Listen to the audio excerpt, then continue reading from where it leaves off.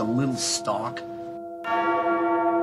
Bass solo, take one. Big old fat motherfucker called... What is it, buzzard buttocks? Big rigger inspection, spatial. Under my feet. To look with the biggest heavy band of all time. I wouldn't ask you to do a drum roll if your arm fell off. There was an incident with the pyrotechnics. Hey, cut! Squillions of dollars and squillions of people. How the fuck are you, Lars? Piddly wants and wills and needs. Lars Ulrich, drums and bongs. What the fuck does that mean anyway? I hate that fucking camera, man. Well, since we started, I'm talking about like a fucking live gig. You see this for, right? What really gets my dick hard? Mommy, where's Fluffy?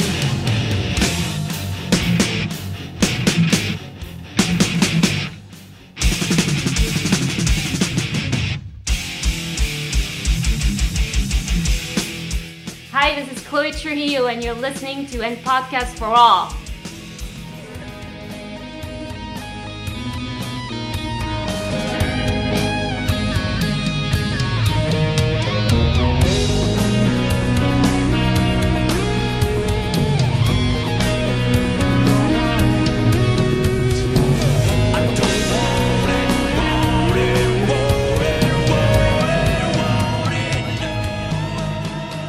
Welcome back to Podcast for All. I'm Shane Obershaw. And I'm Jeff Winslow. Season 8, Episode 4. We are back to our regular scheduled programming, Jeff. Last week was pretty uncut, unrehearsed, no set list, no editing. That's all right. People got to hear the real side of us, and maybe they even liked your squeaky chair. My squeaky chair, your likes. You know what I mean?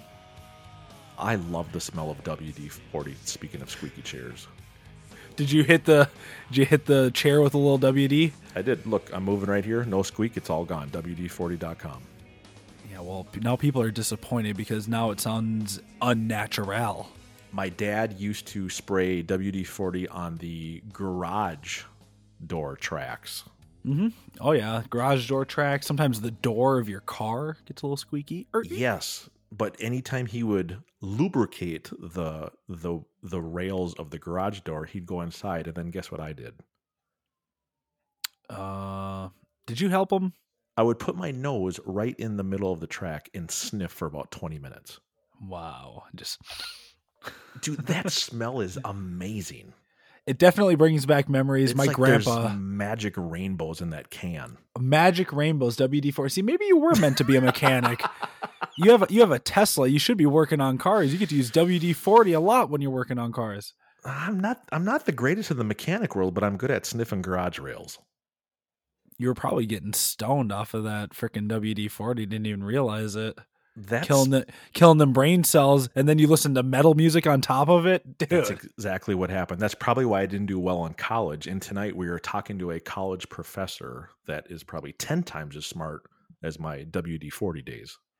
And unlike the APFA grading on a curve scale, I think he does things the proper way. Yeah, I don't think there's a curve. He's a professor in Northeast Pennsylvania, an amazing author that has written several books, including topics of Seinfeld and The Simpsons. I think we could talk Simpsons with him for 15 hours. We could get 15 minutes of Simpsons talk for sure. Go! The book is called The Meaning of Metallica, Ride the Lyrics by Mr. William Irwin. That's a great name. It's amazing. He's a professor. He has written several books. I just said that. I don't know why I'm saying it again. When you've sold over 1 million copies in your lifetime as an author, you know what you're doing. He's been a Metallica fan since 1984. And when you write a book about Metallica's lyrics, you're a diehard. I love it. You're definitely a diehard. Has to have been a lot of hours put into that book. You know, I mean, I think about what it's like just to write a novel, write anything creative, but to really sit down and dive deep, pick these lyrics apart. He probably had to go through and listen to them over and over again. Do you think he ever got a little bit of fatigue or even listener fatigue from songs that he probably never thought that he'd get sick of? That's a great point. When you have to put Sandman on repeat to really dissect what's going on there with the thought of Snow White, you got to listen to every song when you write a book like this. and then some. You lost me with the Sandman thing. What's there to dissect in that? Come on. Exit light. Turn on your flashlight. Exit stage left, maybe. Oh, come on. You got to talk about the hits tonight. The hits? His book is filled with all sorts of B-sides and rarities. Some deep tracks, and that's what I love. Deep Everything tracks. From Sandman to Confusion, Struggle Within, King Nothing. You know you're going deep when you're talking about Here Comes Revenge. Yeah, I would have never thought, hey, let's dissect revenge and figure out what it means. When the topic came up of having an author on, I thought, first time, we've never talked to an author. We've really never even talked about Metallica lyrics in just coming up on 2 years. That is kind of crazy to think about because it's such a vital part of not only their music and their legacy. Literally, we've never touched on it at all. Yeah, we've talked about set list, guitar solos, and Zildjian cymbals 45,000 times, but we've never really jumped into the fire of what King Nothing means to you, what 2x4 could mean to you, what wherever I May Roam is, what Sanitarium is. Unfortunately, the only lyrics we really talk about are the wah! The gods are laughing. Wah! Wah! Our guest tonight doesn't know this, but we're going to put him on the spot. We're going to play a little Jump in the Fire. Name that lyric, and we're also going to share our top 5 lyrics over the past 40 years. Do you think a guy who has spent countless hours writing a book about almost every single lyric that Metallica has written, do you think he's bound to get stumped? I don't see it happening. I don't. After reading this, I've read this 1.5 times. It's great. Start to finish. Reading it again. Nice. Yeah, and then I'm halfway through it again, just kind of taking notes before we talk to Mr. Irwin. I don't think the great detail that's in this book, you have to nail any trivia that's asked about a lyric. You're a professor, you're a professional, you're a perfectionist. When you read this thing, it's that good. Yeah, I don't think there's going to be any grammatical errors in that book. That's why I like when Microsoft Word had the old spelling and grammar toolbar. Your iPhone has autocorrect, and it's absolutely terrible. I was just going to say, I'm not a fan of autocorrect. It's terrible. Because I sometimes spell like James Hetfield spells, and they don't like when James is spelled with a Z. If you do it enough times, it'll eventually remember it. About 1,000. It takes a while. It takes a good minute. Probably about as many hours as Bill, or do you think he goes by Bill or William? Mr. William Irwin. I'm guessing he goes by Bill. You know, it's probably the same amount of hours that Bill put into his book as our iPhones to actually remember what we want it to say. So after Mr. Irwin sells 1 million copies of The Meaning of Metallica, Ride the Lyrics, he should go work for Apple. Yeah, fix that. You know, he's going to sell 1 million copies. He's like Kid Rock, Devil Without a Cause. He's going platinum. He's going platinum. If you sell 1 million books, do you get a platinum book framed? Does a book go higher than a New York Times bestseller? Higher than number 1? Can a song go higher than number 1? Is there anything above that? Either way, I'm excited to talk to him. I know he's probably going to put us in our place a little bit just because he's obviously incredibly intelligent, knows his shit. He has spent a lot of time with these lyrics. And, you know, he's probably pretty close to them now after really dissecting them and taking them. Who knows? We might even learn something. It might be our own University of Metallica 101 with APFA today. I'm excited. Jump into the lyrics. Once again, available April 19th. Any Barnes & Noble, anywhere on Amazon, any bookstore, anywhere online. Just Google The Meaning of Metallica. Ride the Lyrics. Mr. William Irwin. Ready to go to Pennsylvania?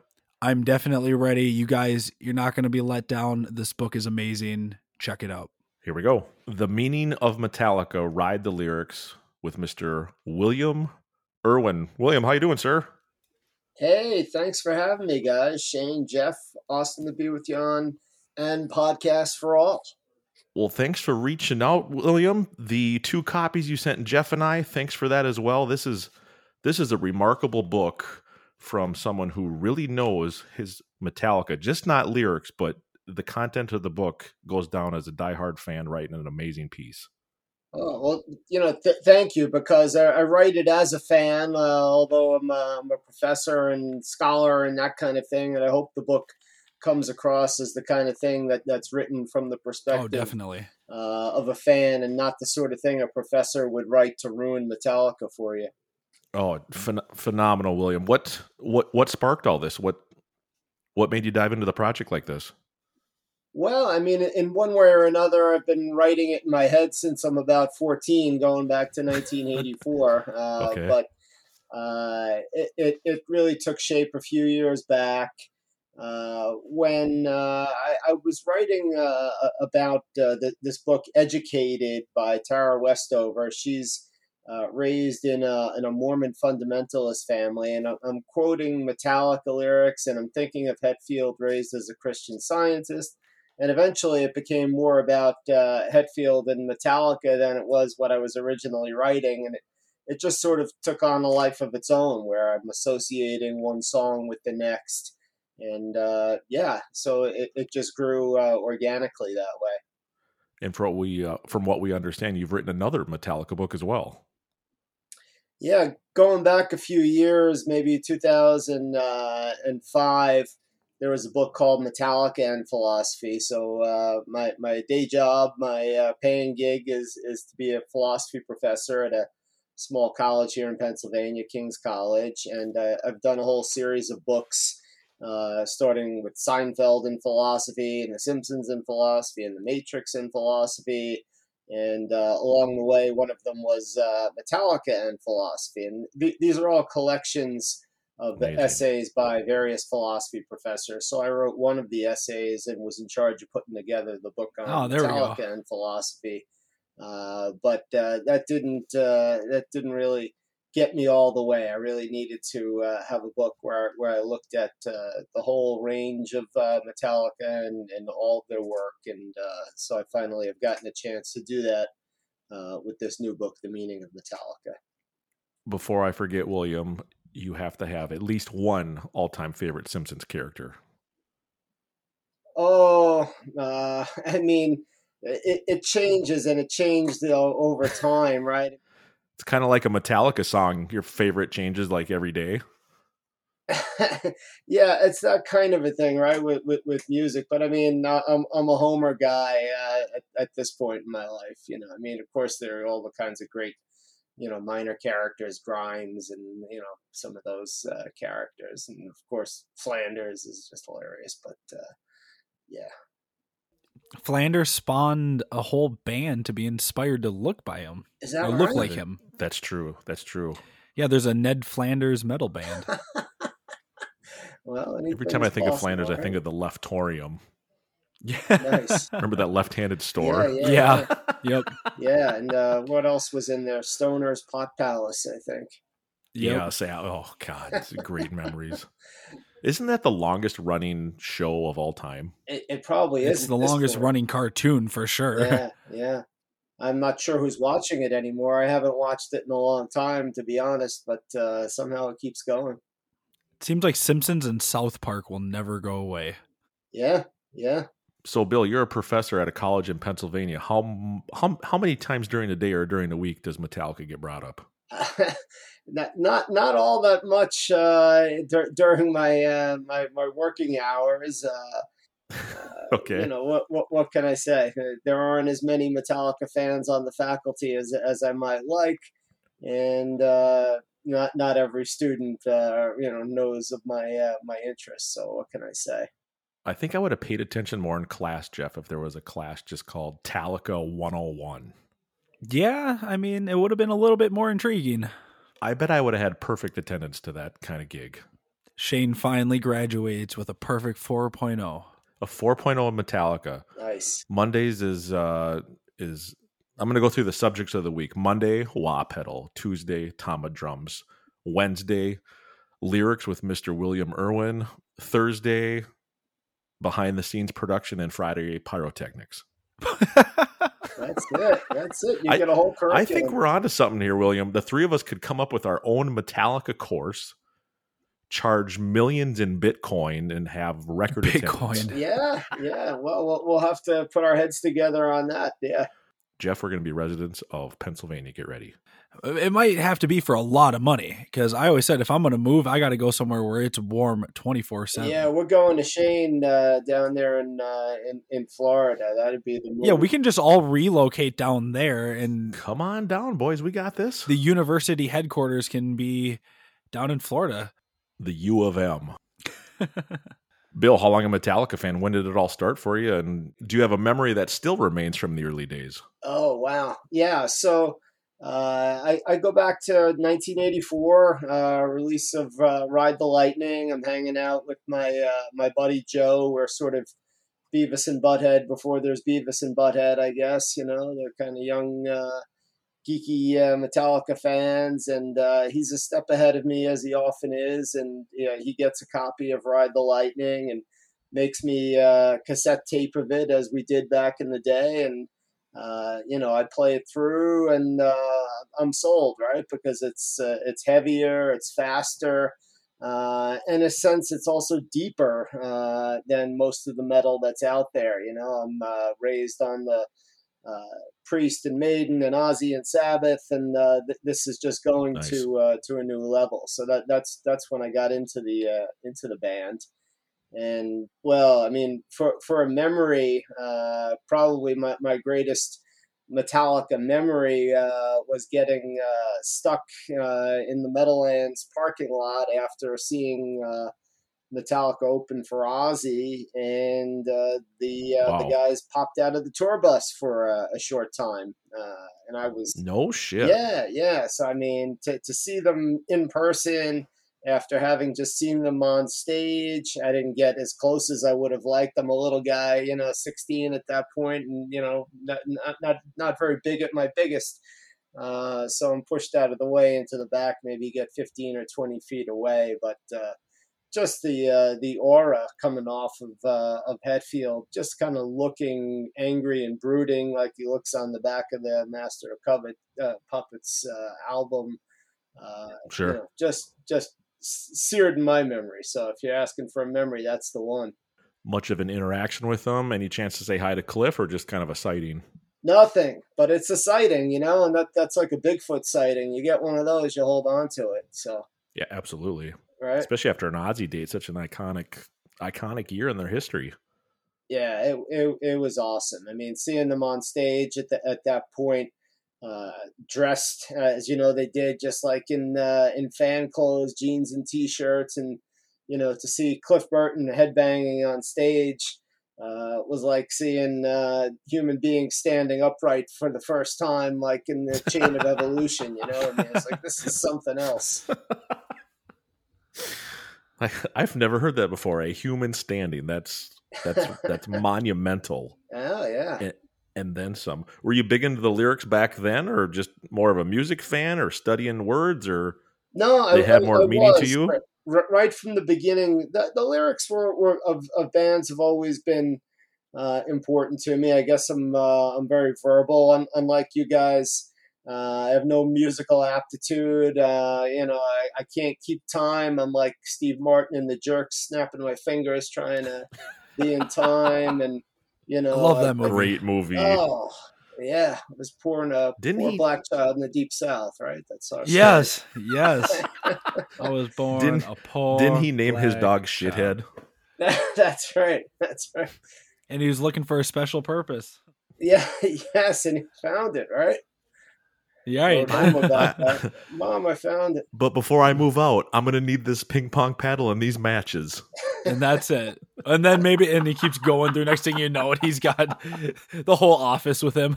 Oh, I love it. And then ass-shaped hedges. Remember those? Yes.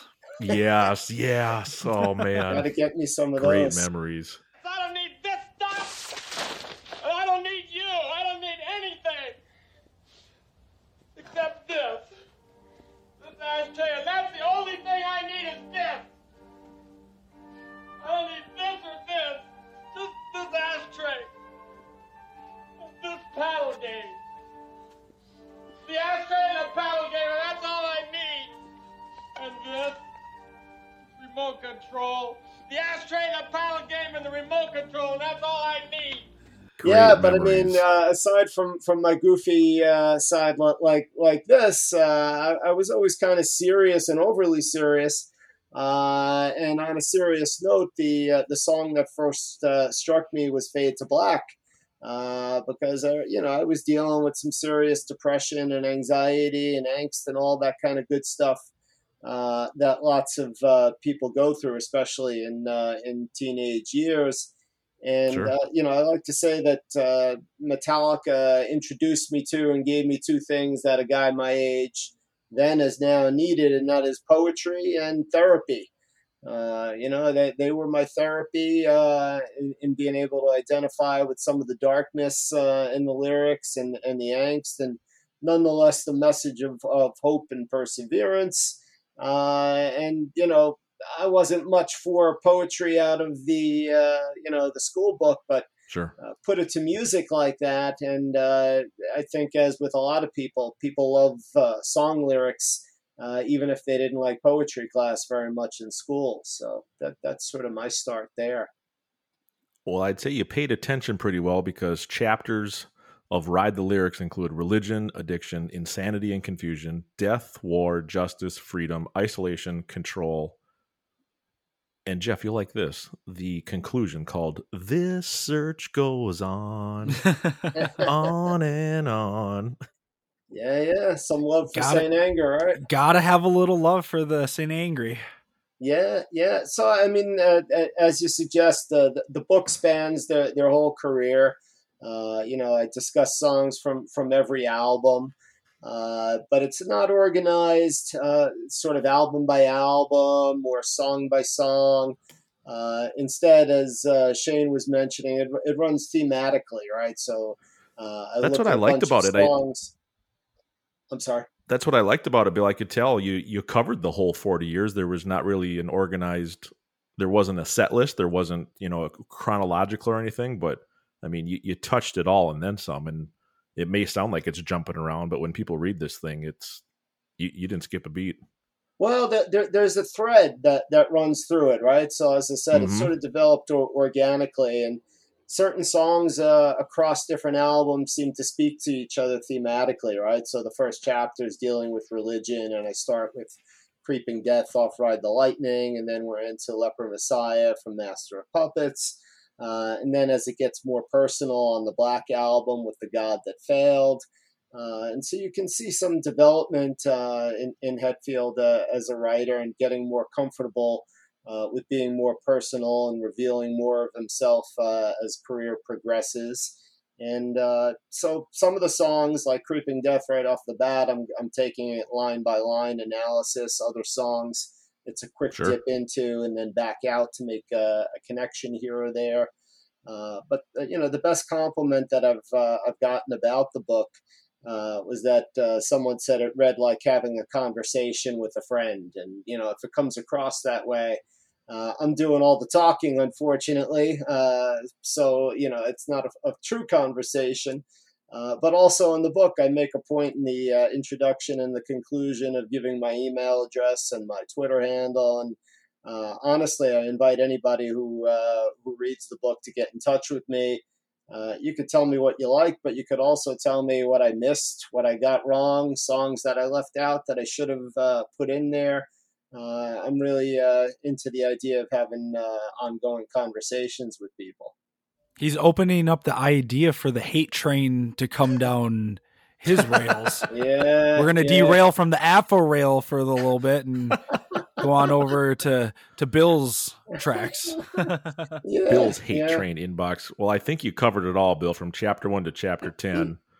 The creeping leper messiah that failed goes all the way to the struggle all within King Nothing. The way you worded all these chapters are just dynamite. And the things you touched on and some of the things you didn't touch on. I have to be honest, there's chapters that I read twice because it was so well written. Oh boy, I really appreciate that. Yeah, so you're sort of alluding to each chapter gets a sort of theme title, and then I have a mashup title that gives you a sense of what songs, some of the songs that'll be covered in there, right? So like the Creeping Leper Messiah That Failed is the title, a subtitle Yeah, of and the chapter on you get religion. the chapter 4 talking about death. Now that we've faded to black under ice, chapter 6, Justice, Don't Tread on America for Revenge. Just awesome work. Oh, cool. When you sat down and what's your estimate of how many hours went into this?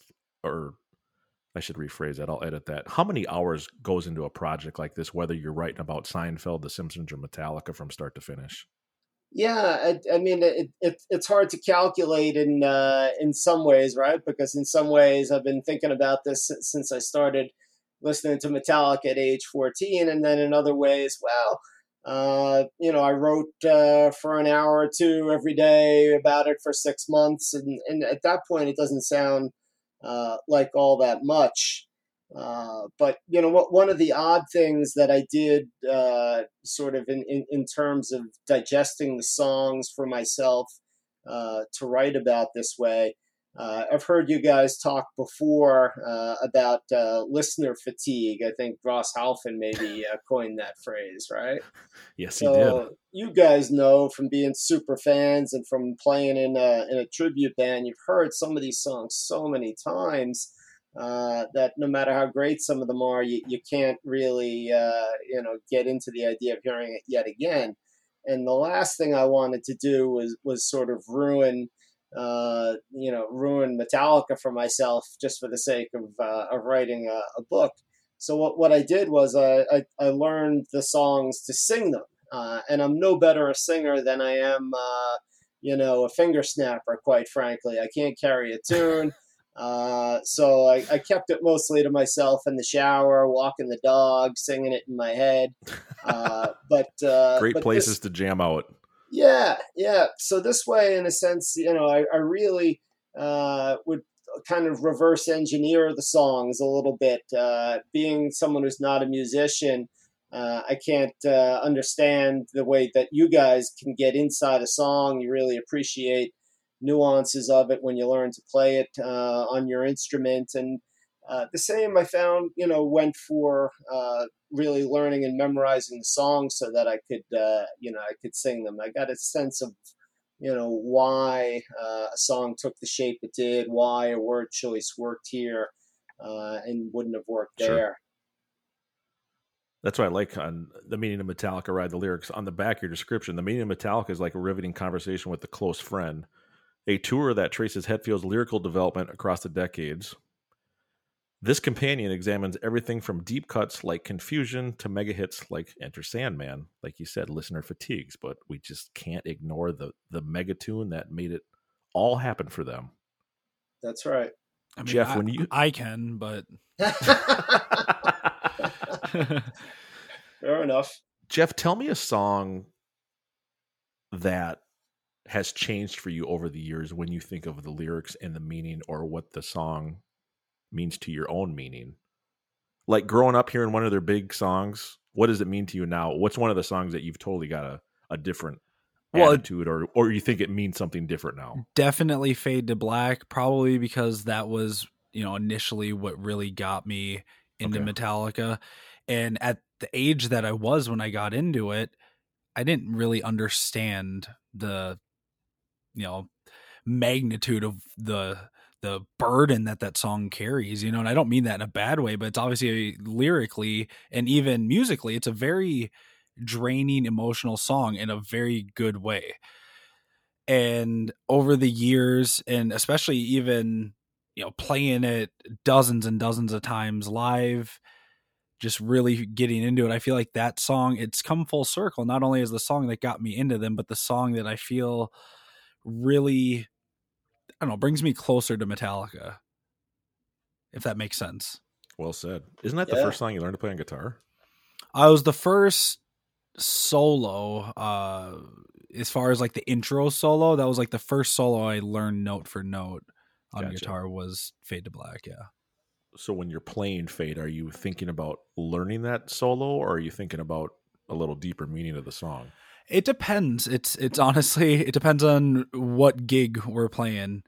If I'm having a great time, we have a great crowd and we're just, firing on all cylinders. When I go into that solo, I'm imagining I'm on stage with the boys playing it.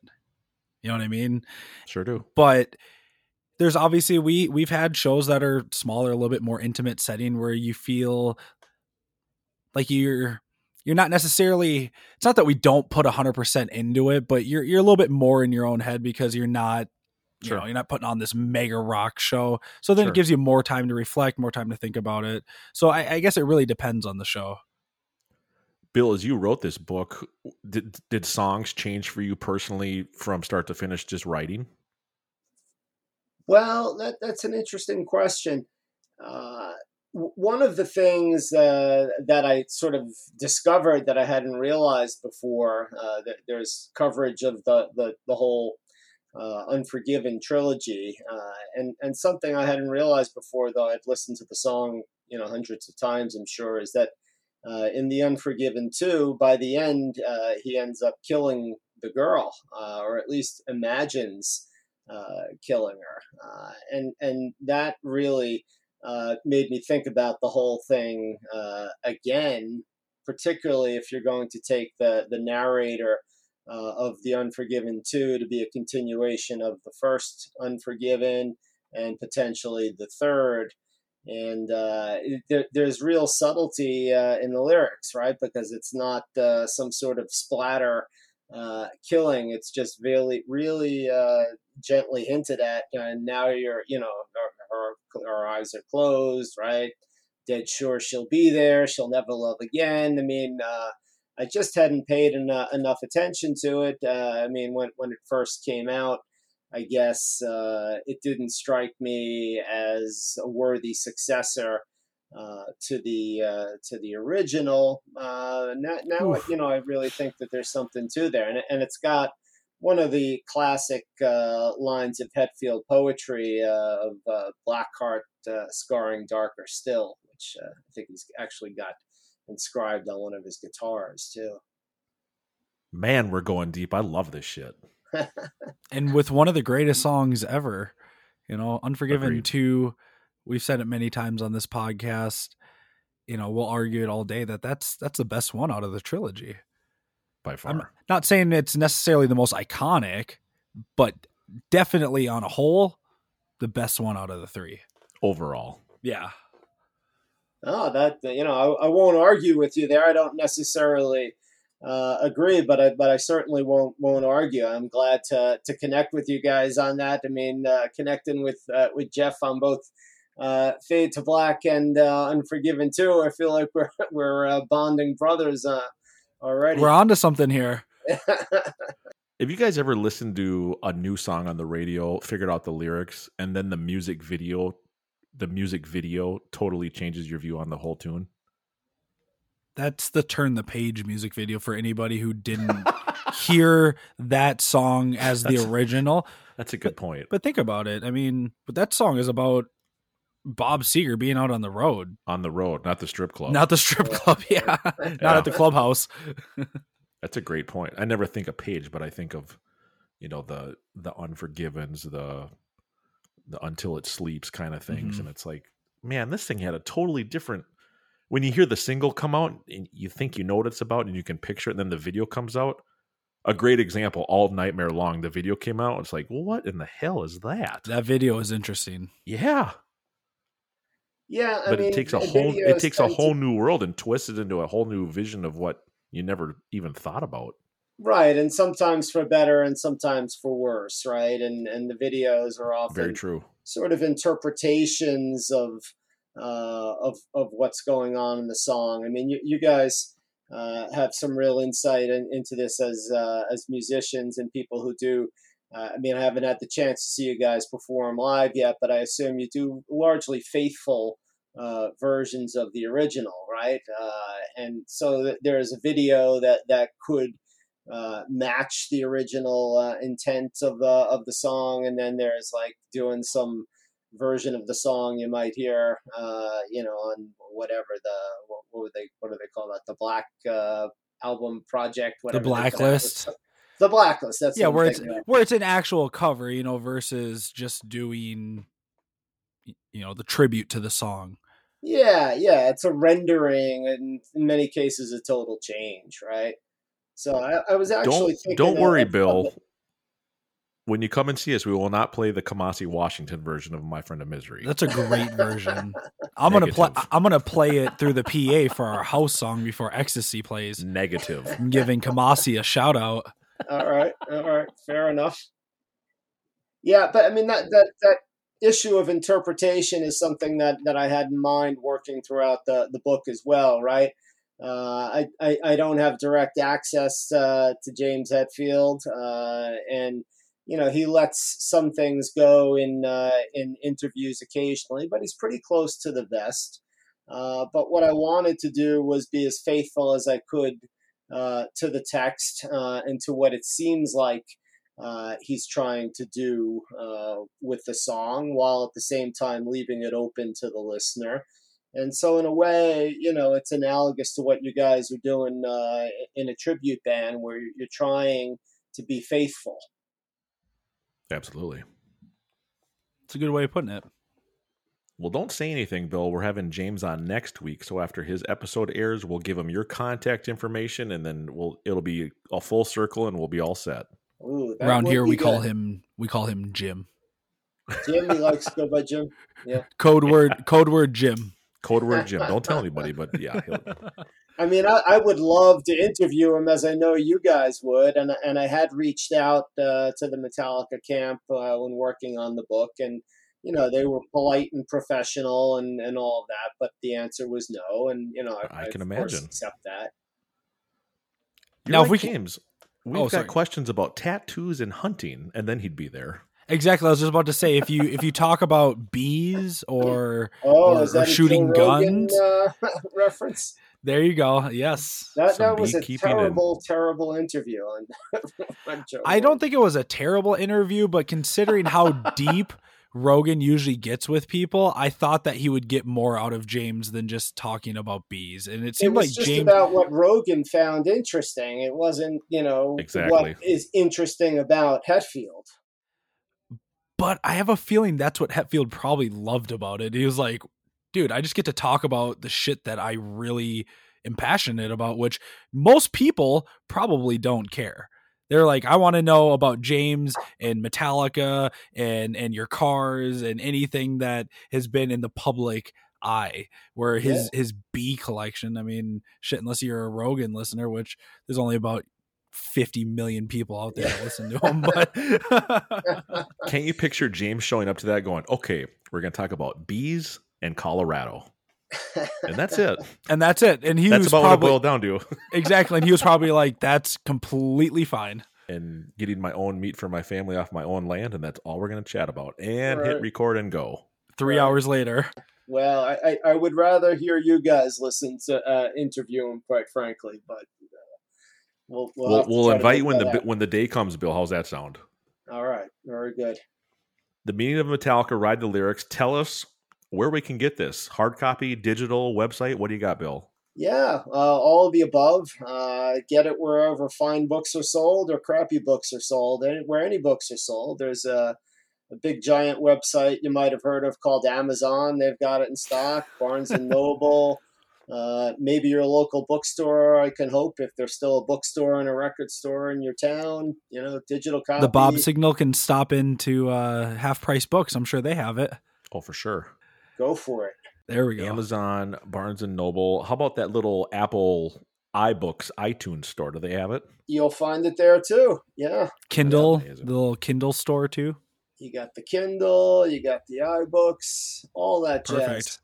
And for the low price of $5,400, you can get an autographed copy from Bill personally. Goes down in value immediately, I'm afraid.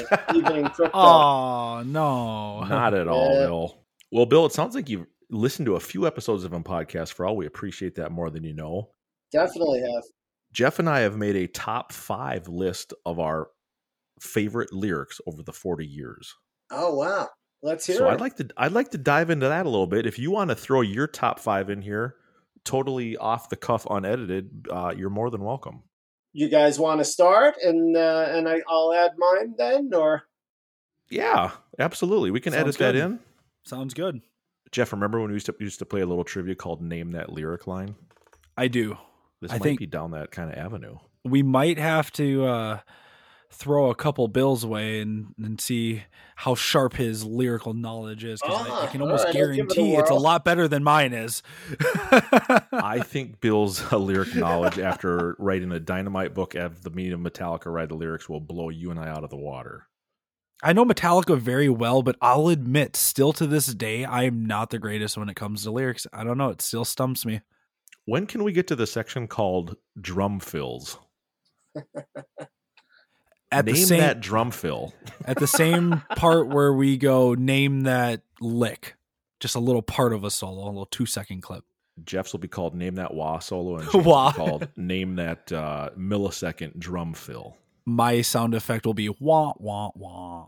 I'm going to start things off. These are my top 5, obviously top 5 songs, but I'm going to give you the lyric line from them that stands out to me the most. And when I made this list, I judged it off of when that lyric part of the song comes on, I catch myself saying it out loud every time. So just to clarify, because I heard you say top songs as well, this is not your top 5 favorite Metallica songs of all time, no, but lyrics. Okay, just lyrics. Okay, just making sure. I didn't know if you had picked a line from your top 5. I was just trying to clarify it. I have picked my favorite line that I always catch myself, whether it's on stage, it's sitting by the pool, it's driving in the car, it's sitting in the back of an airplane with my headphones on. Just one of those things that I just have to say it out loud because it's that catchy. I love it, or maybe it means a lot to me. Sounds good. Dear mother, dear father, you've clipped my wings before I learned to fly. Never heard that one. It's your favorite Kirk solo, dude. Absolutely. There's something about those words. Dyer's Eve, I think, could mean 30 different things to 30 different people. Mm-hmm. But very sincere to his parents and a lot of issues going on there. But something about clip my wings before I learned to fly. It speaks volumes of what he's saying there. 100%. And Dyer's Eve isn't my favorite song. It's way up there. It's obviously one of, probably in my top 20 of all time. The cool thing with that song is that at that point in Hetfield's career, he hadn't really, dove deep into his personal yet, so that's the first one where I feel like we really get to see, all right, there's a human behind this, angry guy that's yelling on stage. That's a good point, especially with the, what is this hell you've put me through? Every thought I think you disapprove. What else is there? It's heavy, and I don't literally mean like deceiver. I love in that one. Yeah, so exactly. The parents are both believers in something and yet deceivers at the same time. A bit of a absolutely.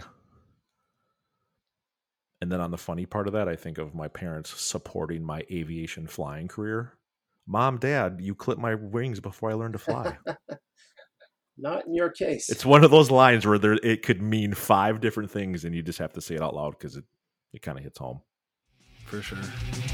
Dear mother, dear father, clip my wings before I learn to fly, unspoiled, unspoken. Song number 2, unless you want to go and we want to alternate here, Jeff. I say, why don't you go through yours and then I'll go through mine, and okay, we'll give Bill a shot. I'm sure he'll will top ours. This is one of those lines that it just sounds cool. It sounds badass. It sounds masculine. It sounds like no matter what, you cannot mess with me. Barking of machine gun fire does nothing to me now. Sounding of the clock that ticks, get used to it somehow. A song that you just love playing live. I don't like playing Disposable. I know it's you don't. Long, it's repetitive. There's some fills in there that I try to play the album version of, and they're not easy. But every time Barking of Machine Gun Fire in that part of the song, I say it out loud when we're playing it. It's just that line that sticks out to you that's like, yep, this is it. We're doing this. It's just like you're part of an army and you're off to take on the world. And when you say that out loud, it's like, how are you going to mess with me after that kind of line? Very true. It's a good one. You blind man. Barking of machine gun fire does nothing to me now. Sounding of the clock that ticks. next one might surprise you. And it's multiple parts. I'm already surprised. Of what I've picked? Yeah, you haven't even said it, and I'm already surprised.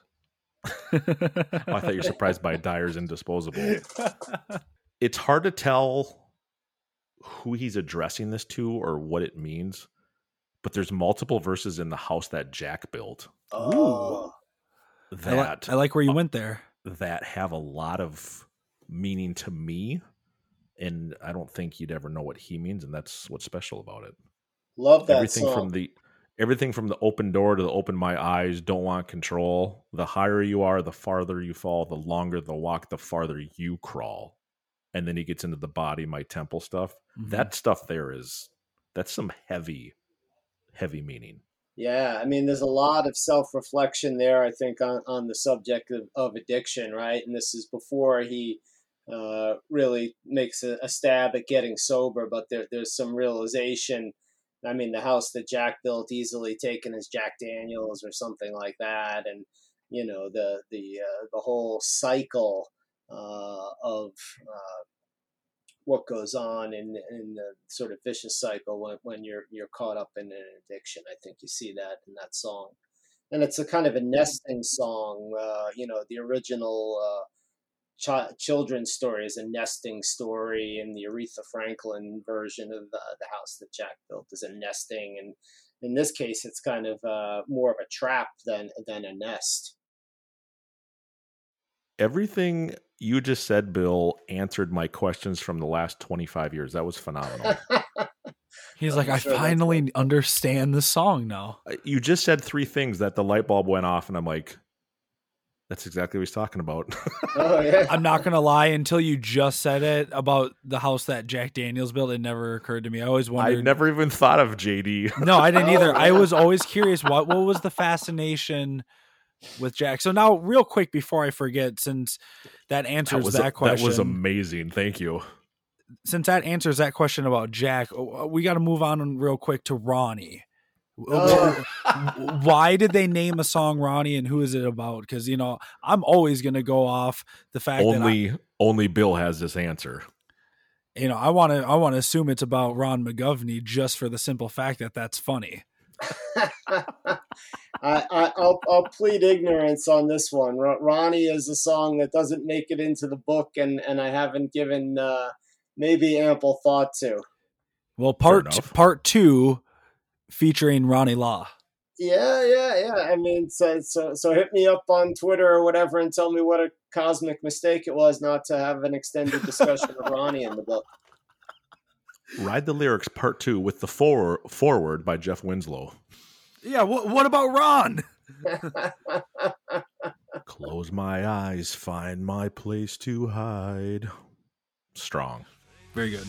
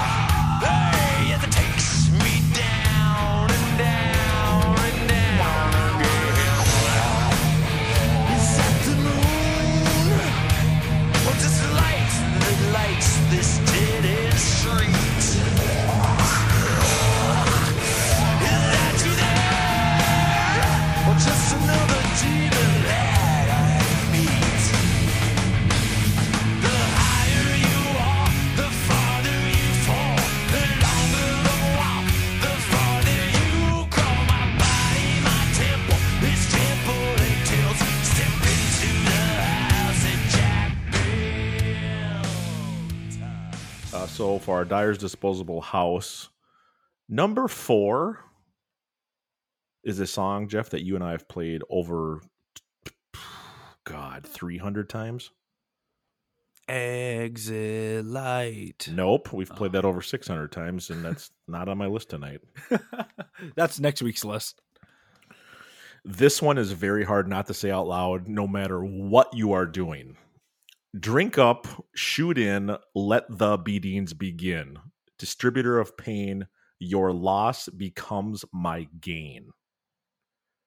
Probably one of the strongest verses ever. There is so much going on in those 5 lines that could go 50 different directions. And it's got a crazy, just sludgy heaviness behind it. So when you listen to it, you just want to march with it. Are you actually drinking? Are you actually shooting up? Who are you beating up? What's your loss? There's a lot going on in 5 simple lines there. Yeah. No, it's and brutal. It's dark. Dark and brutal. Oh, it's angry, dark, brutal, death, addiction, running, going, coming. That could be anything. Yeah.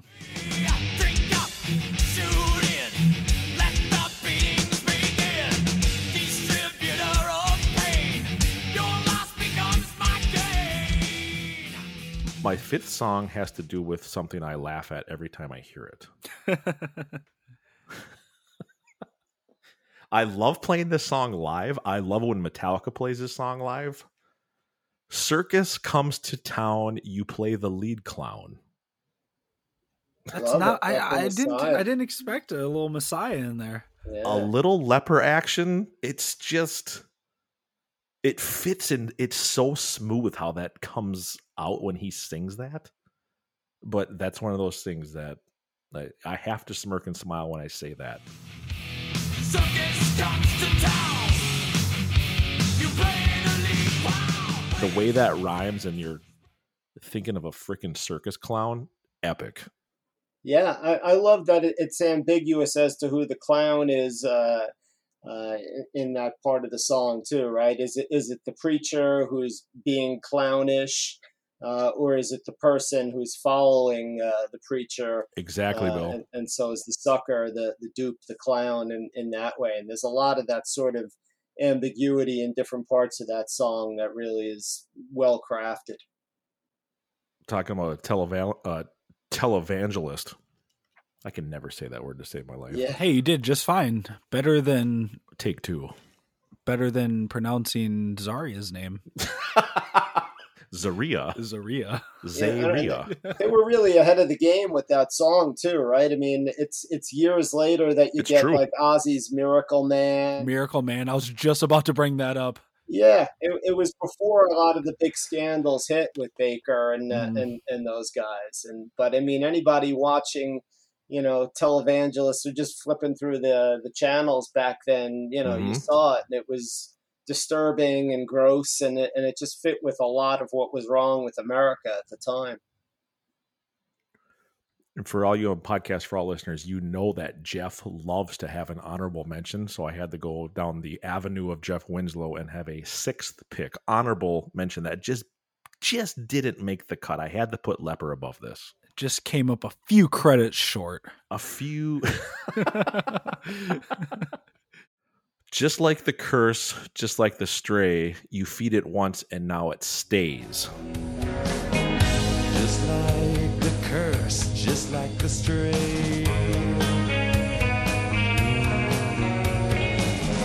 You feed it once and now it stays. Until it sleeps. I'm proud of you for picking a So tell me deep why you've song. chosen me. Don't want your grip, don't want your greed, don't want it.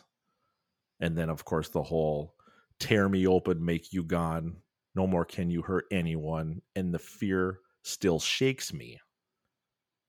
There's some deep stuff in there. It's interesting that that's the section you picked, and we'll talk about that at some point here. But that's interesting because it's a very, very deep, very dark, personal. Well, the whole song is tearing me open, things inside. The dirt still stains me. Very powerful. So wash me until I'm clean. That's a great pick. Yep. Great song, great lyrics. There's my 5+1. Dyer's Disposable, House, Harvest, Leper, and Sleeps. That's a hell of a list. That went along with the theme of anytime I hear them and you're around me, you will hear me say those out loud. My list. Go ahead, Jeff. Oh, sorry. Go ahead. No, go ahead, Bill. You want me to go? But so I just scribbled this down as I was listening to Shane. I hadn't really prepared. I guess I should have figured you would ask me something like this.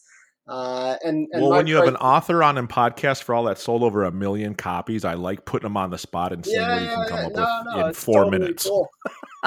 Bill went platinum. Pretty much. But the songs that I chose were ones where there's a sort of standout poetic kind of line that I really like. And cool. I guess I sort of got on that mindset because we were talking before about Blackheart scoring darker still, right? That's just kind of a great image that from Unforgiven too. So some of the lines that came to mind, and these fit with songs that do have great lyrics overall. I love the line "Whisper things into my brain," right, from Sanitarium. Nice. Just really encapsulates the whole idea of what's going on lyrically in that song, where people are trying to make you think you're crazy or make you think that you're something that you're not, and sort of influencing you and trying to fight back against that, right? And it just speaks to the way in which all kinds of things, media and whatever else, can whisper into our brain. Whisper things into my brain, assuring me that I'm insane. They think I had surrendered. Especially this day and age, that's well said. And the imagery, I mean, Hetfield has a great way of turning a phrase sometimes, or I mean, it's supposed to be whisper into your ear, but it's whisper it into your brain. So it's like almost bypassing the ear, right? You're not even aware that it's going on, maybe. You've made me think so much in these 45 minutes, Bill. It's unbelievable. now I'm going to go to bed tonight listening to Sanitarium. Oh, it's a great one, right?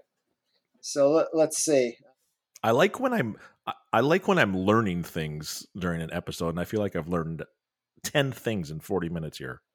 Wow, you're very kind. Anyway, I wish I had students who are learning things. That's a little much to ask. So another Shield's your student today. They didn't sign up for Metallica 101. They're not paying that much attention. I'm just front and center taking notes and excited and engaged, and this is amazing. Awesome. So the second one that came to mind, I jotted down here, so these are in no particular order, is Confess All to the Rain from Low Man's lyric, Reload. Yes, nice.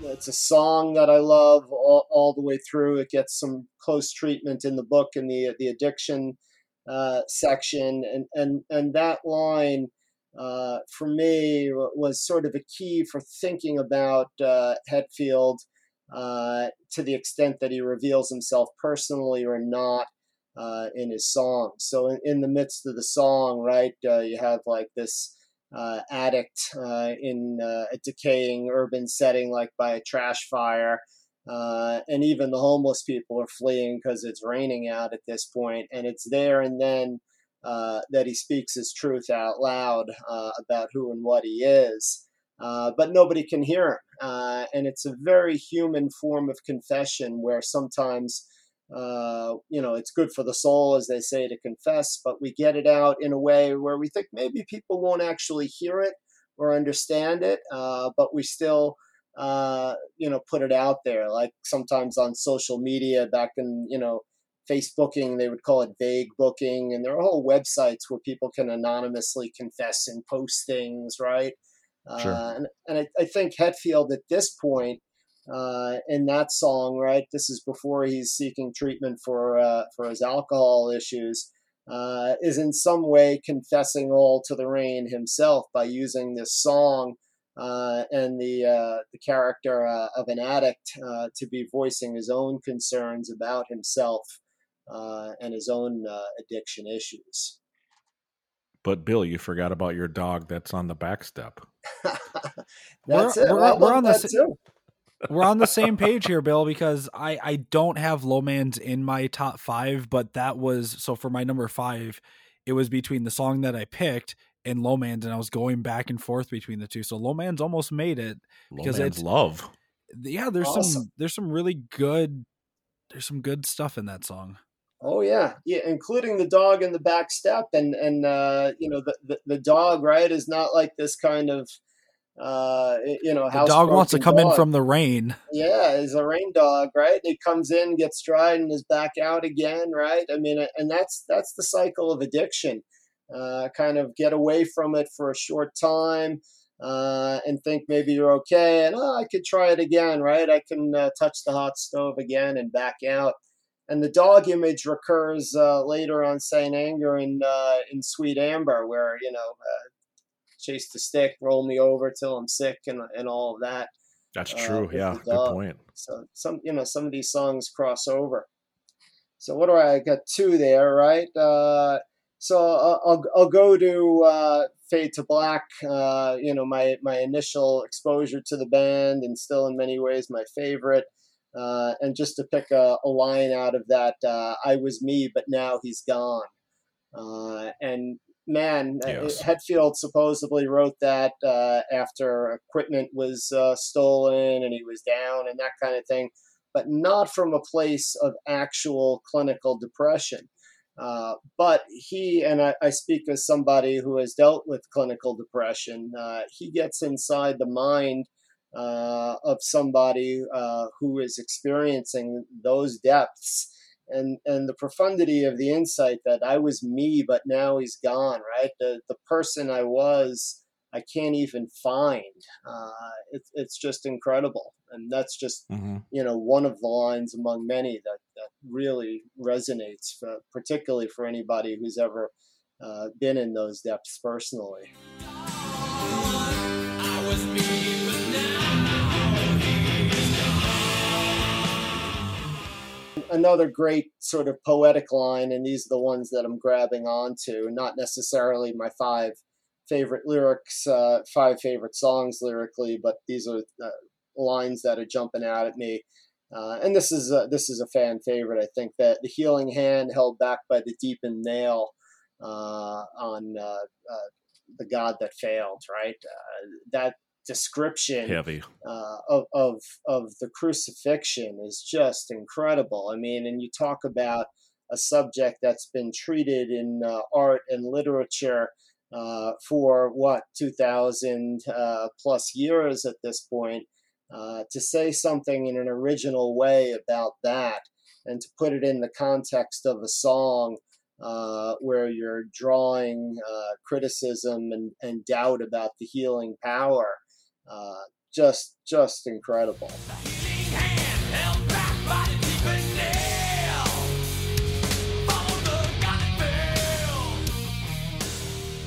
James has a really good way of, visual representation within songs.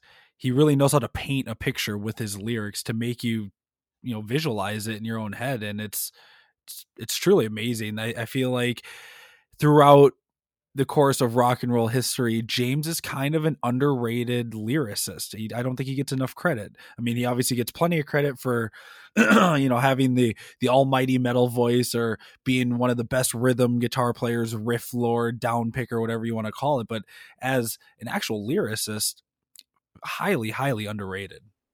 Oh, well, I couldn't agree more, obviously. And, I mean, it's part of the sort of prejudice against metal in general, right? It's been seen as anti-intellectual music, and I mean, we still can't get respect from places like the Rock and Roll Hall of Fame and those sort of joke institutions where true, it's just not given proper credit. If he were a folk singer and writing the same lyrics, right, he'd be the next Bob Dylan or whatever. But people just don't realize. True. So, that's part of what the mission I'm on with this book is, to give those lyrics the serious treatment that they really deserve. So where am I now? Oh, I've got one for you from a song I know you guys like. Can you heal what father's done, or fix this hole in a mother's son? From Fixer. Nice. Right? Another great song. That was up there for me as well. Yeah, right. And you guys are fixing to play that yourselves live sometime, I gather, right? He has been paying attention, Jeff. We are. We got to get to rehearsing that. Yeah, we're still planning on doing that. That's where I'm going to hear that one. I thought people had forgot about that. No. 3 X's for the Stone, baby.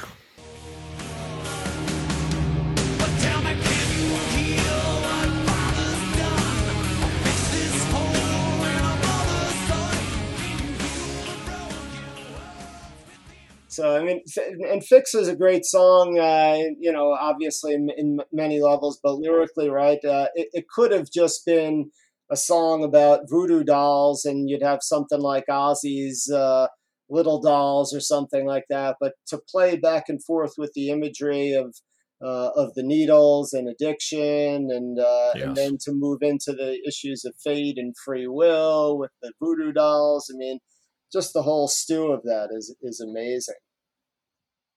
I like your 5 there, Bill. You spanned quite the decades there. Sanitarium, Low Man's Lyric, Fade to Black, God That Failed, Think It Old Fixer. Some very heavy, deep lyrics he picked. When we have Bill back for part 2, it's going to be about a 10-hour episode, and I'm just going to ask him right? exactly Ronnie and Fuel and I Disappear, and we're going to spend 10 hours straight. I'm going to ask you about every song, and we're not even going to edit it. It's just going to be what it is. I'm game. Jeff, I did not have any Saint Anger. Mr. Irwin did not have any Saint Anger. Something tells me we are going to get the Angry Red Fist in one of your lyric lines. You know, I would keep the suspense going, but I'm just going to let you know right now, there's no Saint Angry. Really? Ooh. Nothing goes past Reload on my list. Wow, that surprises me. I love Saint Anger, but I'm not going to lie. The lyrics are not the greatest. And people are going to be like, well, duh, that's what we've been saying the whole time. The whole album is just... But how can Frantic Tick Tick Tick Tick Tick Tock not be in your top 5? It's really ingenious, but just not quite there. Shoot me again. I ain't dead yet. That's number 1. That's number 1. Invisible Kid. That's number 2. Just the words Invisible Kid. All right. I will say this has nothing to do with anything. Mm-hmm. My favorite lyric on that whole record is when he's whispering, "Not only do I not have the answer. Not only do I not know the answer." What'd I say? Have the answer? Close enough. Oh, sorry. Shows you how well I know that record. Hey, you were only one word off. I'll give you a pass. Only do I not know the answer. I don't even know what the question is. No Saint Anger from Jeff Winslow. This is a first. This is a first on one on of my a lists. podcast for all after 102 weeks in a row. Let's hear it, dude. All right, number 1 might come as a surprise to you, but this one, Exit Light. It's just as popular as that song. I'll tell you that. Wow. It's the imagery and the way that every time I've heard this since I was a kid, I always pictured it, and I was so fascinated with wanting to see this movie because 1 obviously has some pretty crazy lyrics, and it's the landmine has taken my sight, taken my speech, taken my hearing, taken my arms, taken my legs, taken my soul, left me with life in hell. Wow. That line, every time I hear it, I picture this stump of a man just trapped inside his own head, trying to escape. And it's almost an uncomforting feeling to think about it. Sure. But that's part of what makes that song really great, is because leading up to it, you know, you got this ballady kind of song and the lyrics are still pretty dark, but then you get to that and it's like, holy shit, we just dropped the bombshell, no pun intended. And this dude is basically, he's a shell of a man. That's all that's left. And it's always stuck with me.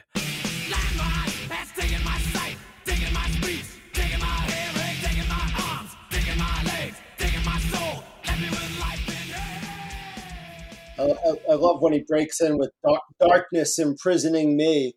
Have you guys heard the sort of comparison with the song "Darkness Descends" by Dark Angel? So no, Dark Angel, right? It was sort of like peers of Slayer and the thrash LA scene, right? Maybe the drummer, I can't. Gene Hoglan, maybe is that Gene Hoglan? Yeah, Gene Hoglan. He was the drummer, right? And if it's somewhere on the internet, you can hear the two of them juxtaposed. The drum riff seems taken right out of that, And even the part where James is barking, "Darkness imprisoning me." I remember a few years ago that whole kind of argument resurfaced on the internet. I think I saw it on Facebook, Metal Injection or Blabbermouth, whatever. One of them posted it and it had the side-by-side comparison. I can kind of see to a certain extent, but I mean, I think it's probably one of those cases where it's unconscious borrowing. It's not plagiarism. It's not like a huge deal or anything, but I think clearly they had heard the song and it's in the back of your head and it comes out. You don't see AC/DC suing every rock band because they did a 4/4 drum beat. Right. Jesus. Right. So true. But it's literally what it is. It's a drum beat. Come on, let it go. Yeah. Number 1 from Jeff's list. 1. Number 1. Actually surprised. Jeff's not a big 1 fan, so cool pick, dude. For me, and how I feel about usually playing that song live, it's definitely not one that I would have picked. But it's got great lyrics. All right, number 2. The next 2, this kind of plays into my adolescence and just thinking that dark, heavy lyrics, heavy metal lyrics. And when I put this list together, I found out earlier in the day today that we were doing this. And I'm not going to lie, I was busy at work. I kind of forgot about it. I got home and probably about half an hour, 40 minutes before we did this podcast, I'm like, I got to put this list together. And I thought it was going to be really slacker. You would have failed Mr. Irwin's course. I thought that it actually worked out well to go off the top of my head because I picked the ones that stood out the most to me instead of really just going, all right, could it be this one? Could it be this one? I'm like, you know what? I'm just going to go with the ones that are just that are iconic to me or that I remember. Number 2, drain you of your sanity, face the thing that should not be. That line, it's like, I imagine the fucking Loch Ness monster coming out of a lake and like grabbing you or something, it's just dark and nasty. Just the way you said that, I was like, ooh, just hearing that could be in my top 5 now. It's fucking brutal. And it's like, that doesn't necessarily have any kind of meaning per se, other than just being a badass heavy metal lyric. True.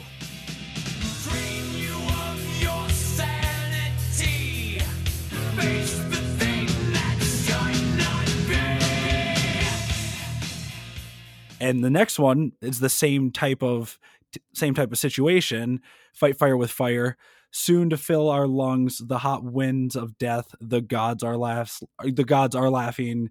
So take your last breath. Yeah, wah! But just thinking about that too, it's kind of the same situation with the thing that should not be. True. This song, it's heavy. It's you got this, especially on the record version, you can hear the thunderous laugh in the background. Mm-hmm. Mm-hmm. And it's eerie, and I love it. Yeah, well said. Yeah. So I had to play into that a little bit, just taking the emotional tie out of it and just going for pure heavy metal.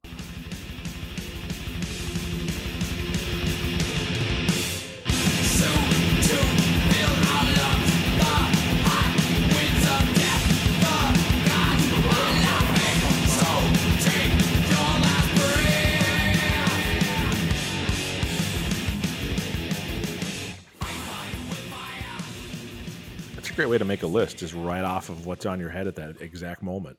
And of course, the ones that come to mind first are probably the ones that you think about the most, or that are the most quote unquote iconic in your mind.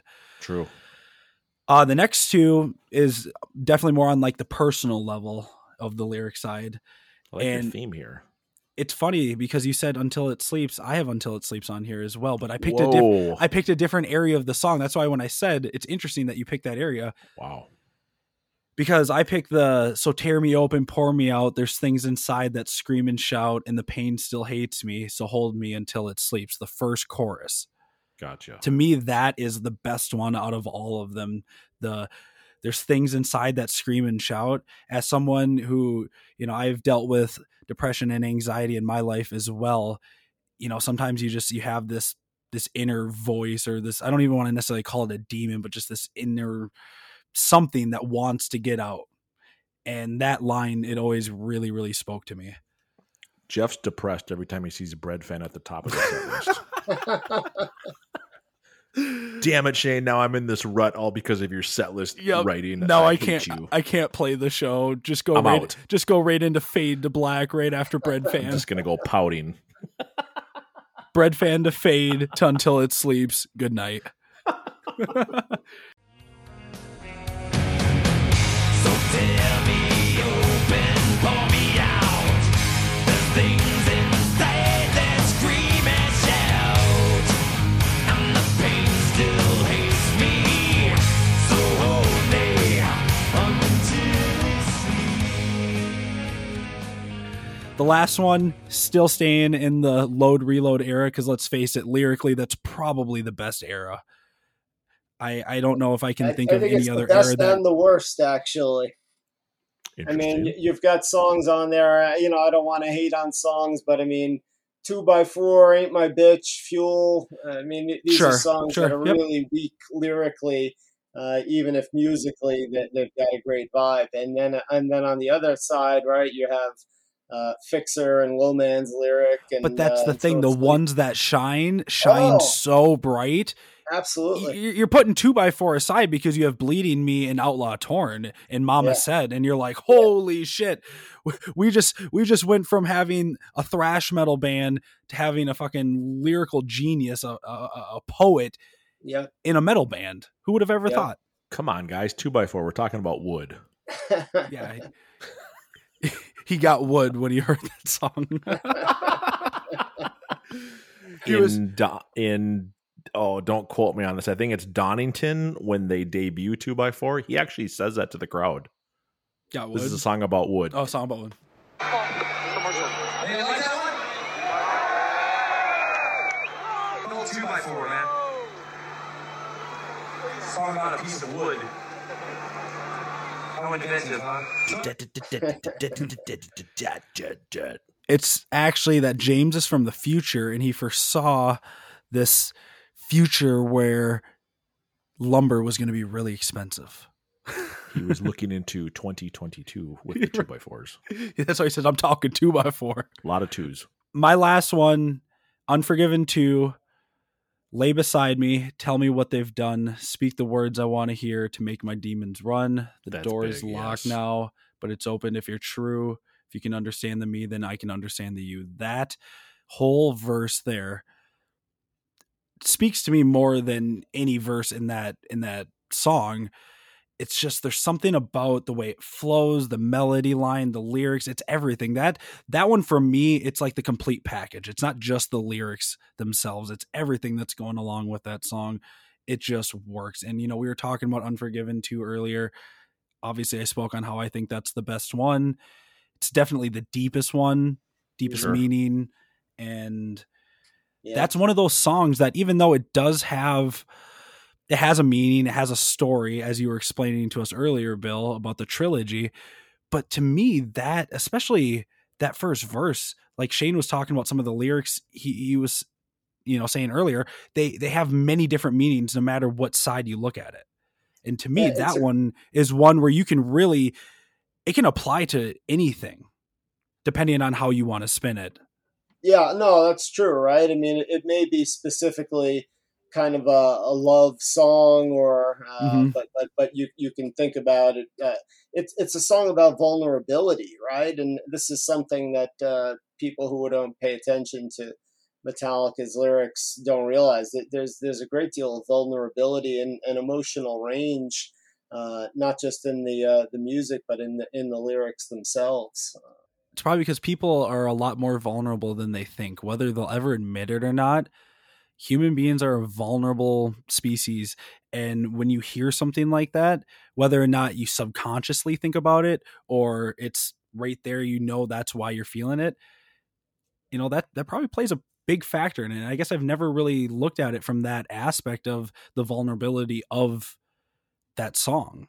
Well, I mean, when you love, right, you take a chance, right? And in the song, he takes a chance that doesn't work out. I mean, to love is to risk and to be vulnerable. And of course, it's not the kind of thing that guys tend to like to admit, particularly macho guys like Hetfield. And there you get it in this song. And if you're not paying attention, well, it's just another song. It's the sequel to the first Unforgiven. But if you pay attention, just another, yeah. So well said. Wow. Lay beside me, tell me what they've done, and speak the words I wanna hear to make my demons run. The door is locked now, but it's open if you're true.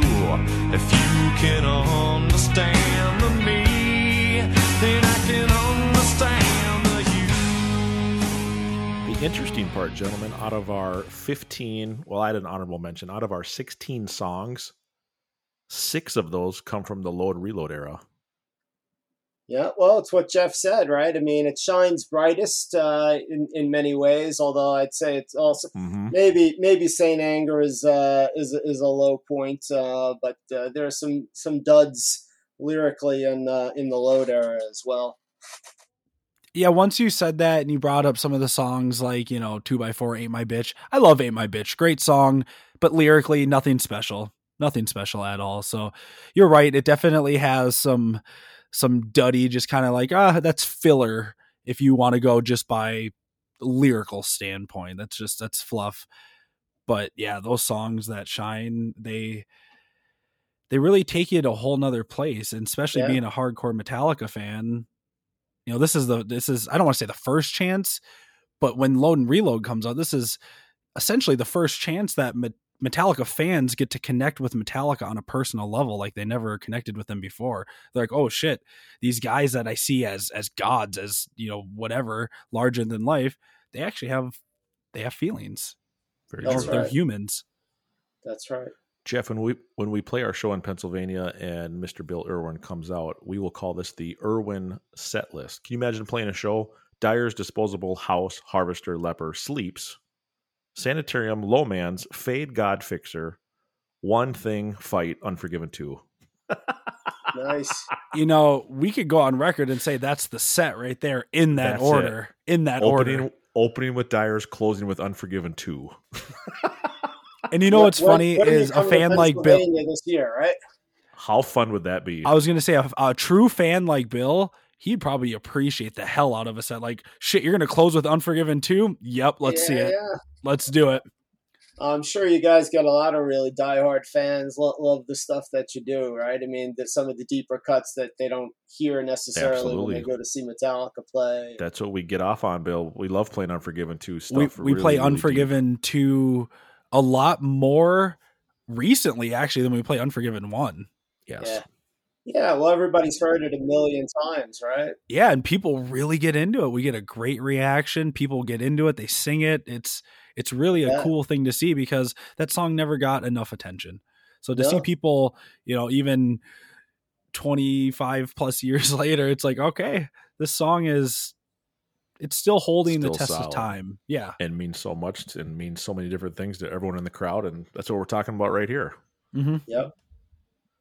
Well, Mr. Irwin, can we put you on the spot and play a little jump in the fire and name that lyric line? Oh, I'll try, but this is a no-win situation for me, I think. Let's give it a shot.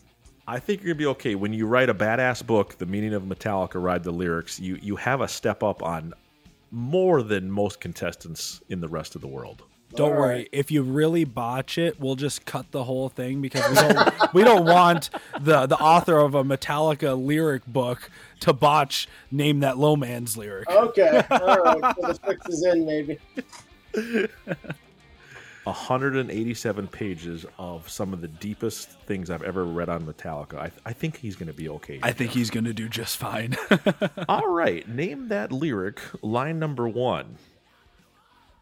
Love it or leave it, she with the deadly bite, quick as the blue tongue, forked as the lightning strike.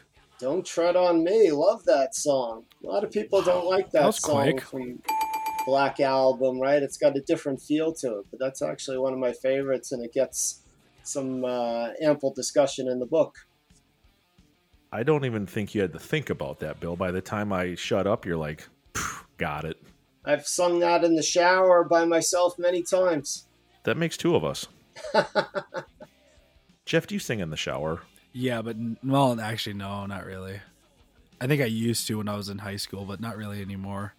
Do you sing in the car as you're teaching our kids of the future how to drive? Not while I'm teaching, but maybe after I drop them off and I'm driving home, I might sing from time to time. Okay.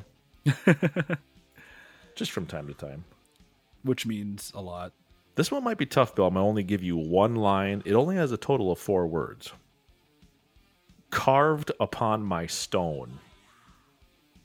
So that's Wherever I May Roam. Oh, you are Great killing song. it.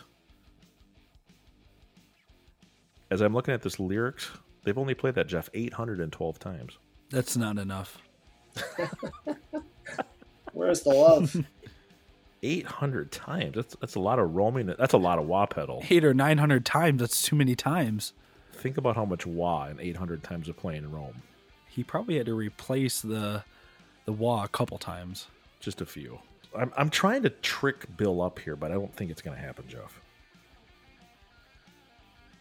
We already know he's doing too well. We should just quit while we're ahead. Yeah, when you're a master and, I mean, come on, you're a professor at a university, there's not much that can get by you. You'd be surprised. Oh, we're going to try right here. This is it right here. This is the tough one. But there's no one around. Just want one thing. Oh, King I Nothing. even know that one. Oh, even Jeff knows it. I'll be honest, and I'm gonna, for our listeners, the first two, I didn't know. Yes, you did. Swear to God. Come on. Swear to God. When he said it, I was like, oh, You need to brush up. But I knew that one. I got credit for that, right? Oh, absolutely. All right. Now, you know, I do have one complaint about the show. I was promised awesome. there would be a charcuterie board in the green room. Whoa. It was just like nothing. Direct all hate mail. Hit right there. Direct all hate mail to mpodcastforall@gmail.com. We don't take on-air complaints. I'm sorry, my friend. Fair enough, but I'm hungry. On-air He goes, but complaint. I'm hungry. I think Bill will get along with Pizzle. Oh, yeah. Hey, I like charcuterie boards. They're tasty. I'm trying to pick a hard song here. Okay, well, why he's picking a hard song, I'm going to spring a question on you. So normally we do the song that should not be. But because The lyric? I want the lyric line. What is your least favorite lyric line? Because obviously you said there's some duds in the load and reload era and Saint unfortunately, Anger. that's kind of easy for me. Ooh, Give which me one? fuel, give me fire, give me that which I desire. That's the worst of all time. It kills me. Oh, I mean, man. It's a personal choice, right? I mean, it's a cliche, you know. Jeff, he must drive a Tesla. Yeah, you know, and None of that fuel shit. avoid cliches, you know, their whole career, and it's like, it just rubs me the wrong way.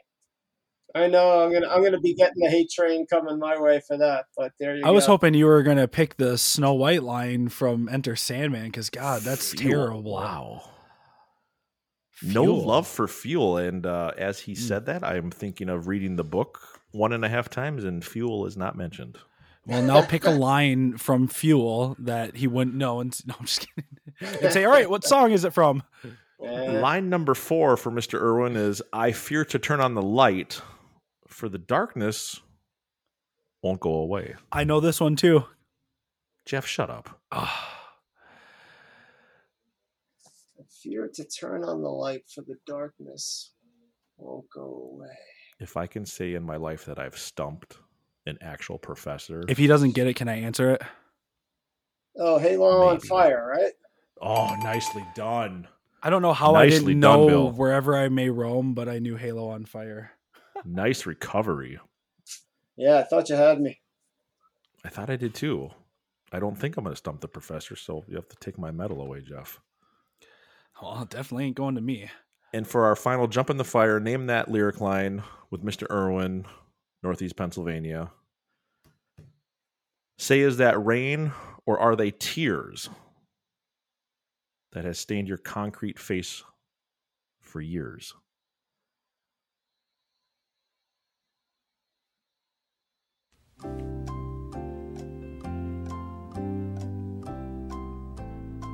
I will say when we play that song, It's off live, Death Magnetic, right? I do say that out loud. Yes, Death sir. Magnetic? It is off it. Yeah. Yes, it is. It is. Is it Judas Kiss? Is that your final answer? No. Say, is that rain or are they tears that has stained your concrete face for years? I'm still legitimately baffled that I couldn't get Wherever I May Roam, and I know this one too. Like, it literally baffles me. It's not Judas Kiss, but I'm blanking. I can't pull the trigger on it. Ooh, a little cyanide. Yes, sir. All right. Say, is that rain or are they tears that stained your concrete face for years? The crying weeping. Is it rain or are they tears? That's in the bridge, I want to say. Yes, it is. Concrete face for years. F sharp to E. Write that down, Jeff. I stumped a professional professor. You got me. Golf clap. Bill, nicely done. That's impressive. I would have gotten 2. Jeff would have gotten 3, and you killed us with 4. Well done. Thank you, guys. Pleasure playing along. I'm having fun talking to you, Bill. I could seriously talk to you till 4 or 5 in the morning. We could go through every chapter. We could go through every favorite song of ours on each record. And just what I've learned from you tonight is impressive. A little Jack Daniels in Jack's house, Jeff. Yeah. There you go.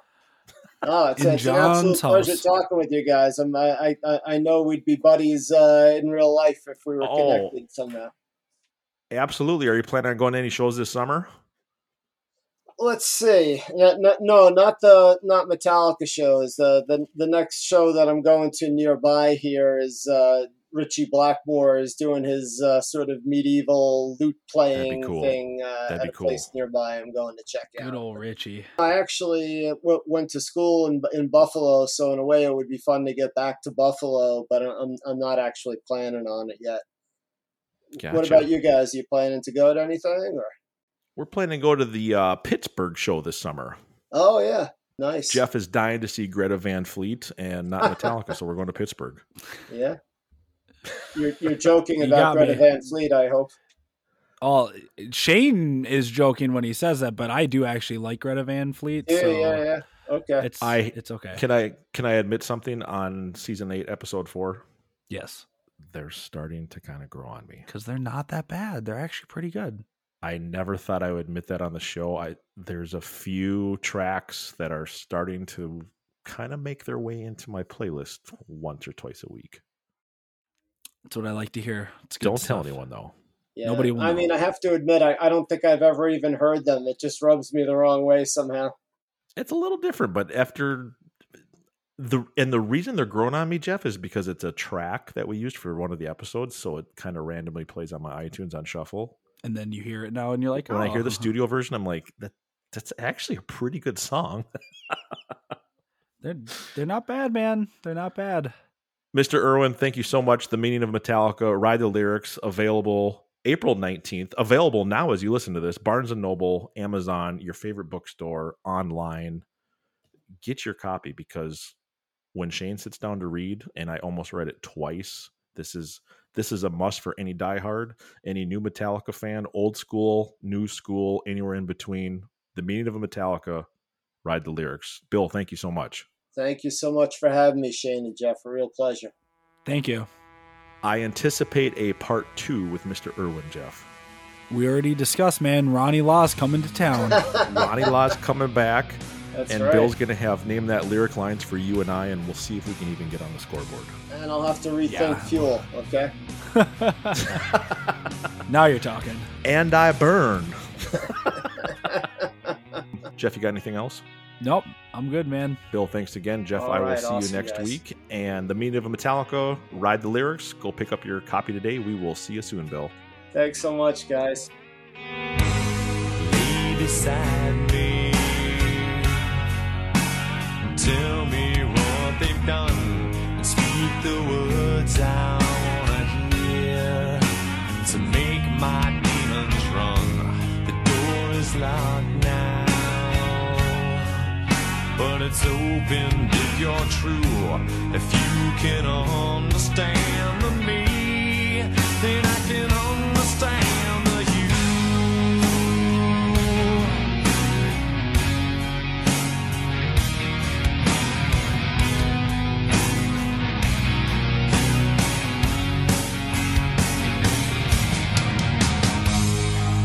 Beside me, under wicked sky, through black of day, dark of night, we share this paralyzed. The door cracks open,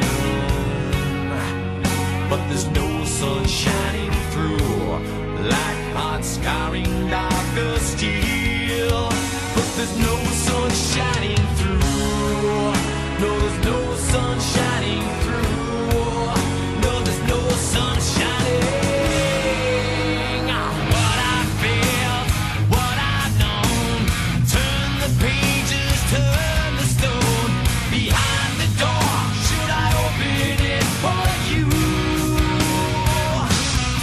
Yeah, what I felt, what I've known. Sick and tired, I stand alone. Could you be there? 'Cause I'm the one who waits for you. Or are you unforgiven too?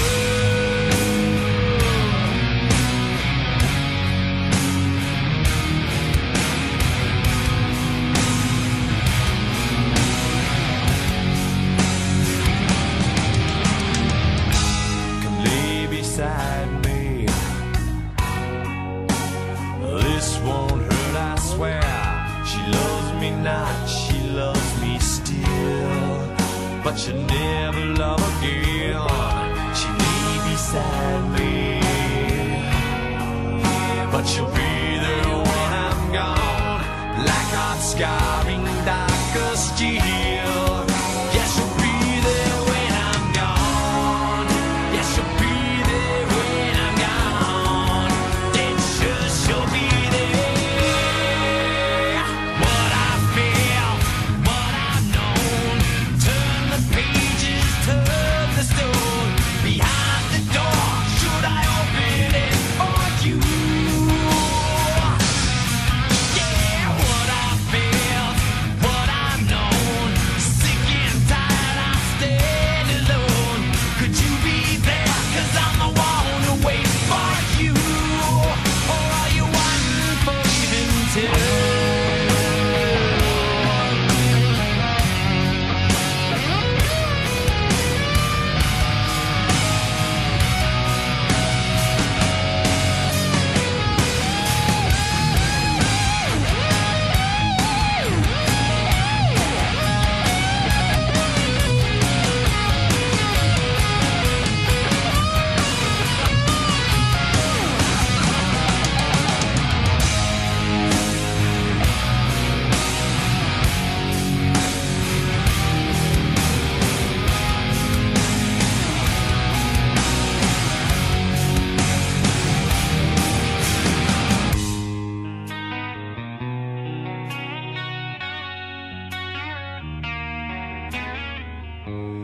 Lay beside me.